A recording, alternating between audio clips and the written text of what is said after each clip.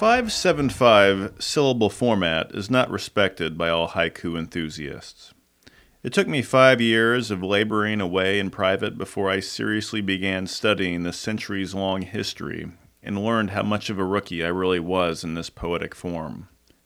Now, for example, I tune in to a podcast about haiku called Poetry P, that is P as in PEA. The British moderator, recording from her home in Switzerland, conducts lively conversations with guests from around the world. It's not as pretentious as it sounds.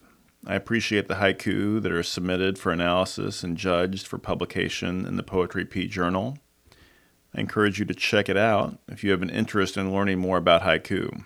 I was listening to the highlighted haiku on a recent Poetry P episode and counted out the syllables on my fingertips.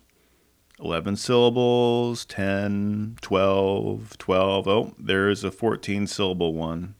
Nothing came close to 17. It is clear that professionals in the art form of haiku are not incredibly fond of the 5-7-5 arrangement.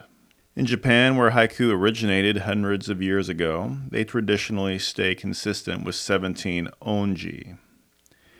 While they contain similarities, the Japanese onji and English syllable do have a significant difference.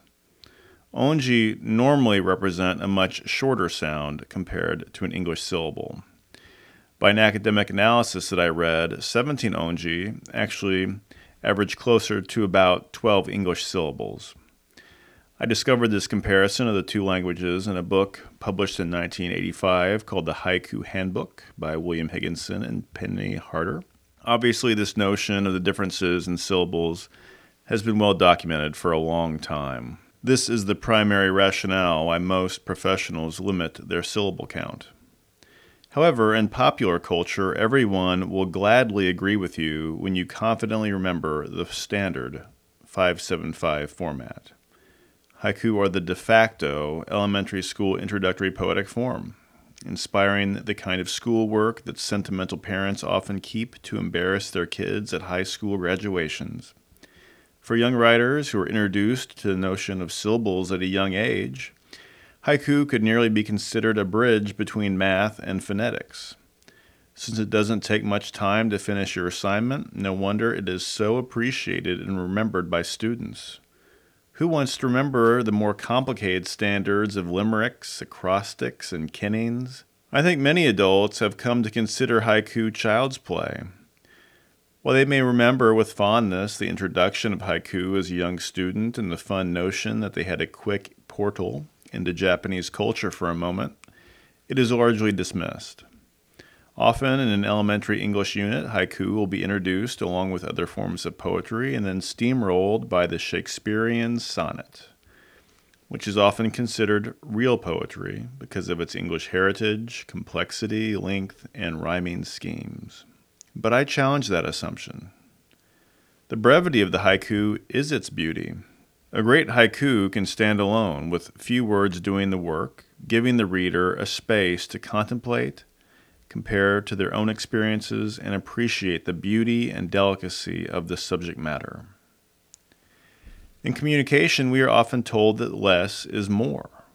Haiku has helped me to quiet my thoughts, concentrate on the small things, write shorter emails, become a better conversationalist, and look for natural moments of beauty all around me.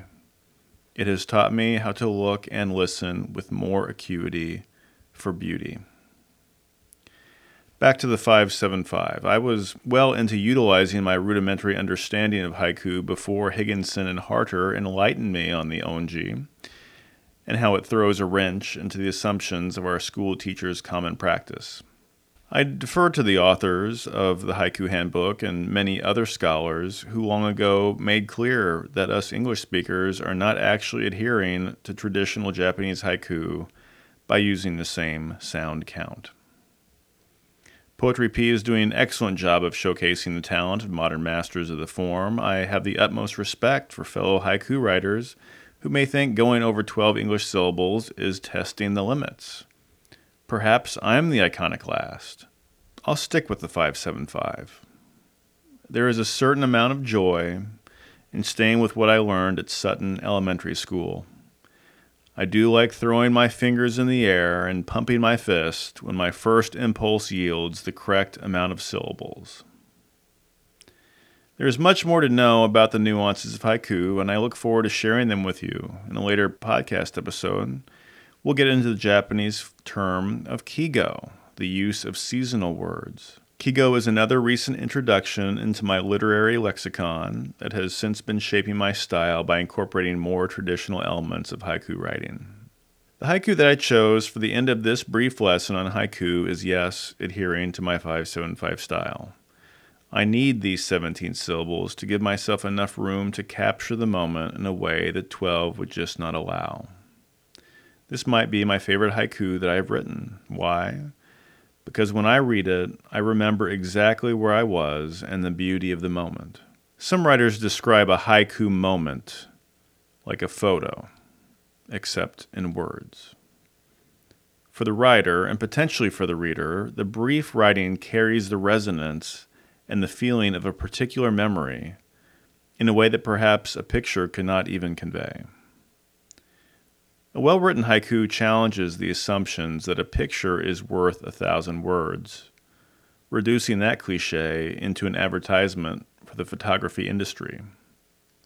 While a picture anchors the mind to a particular place, the use of language gives the reader flexibility to color in the details from their own experiences of similar moments that may have been long forgotten. While I yearn to give you details for the time, setting, and occasion for this haiku, I withhold the additional context to give your imagination more liberty to make it your own.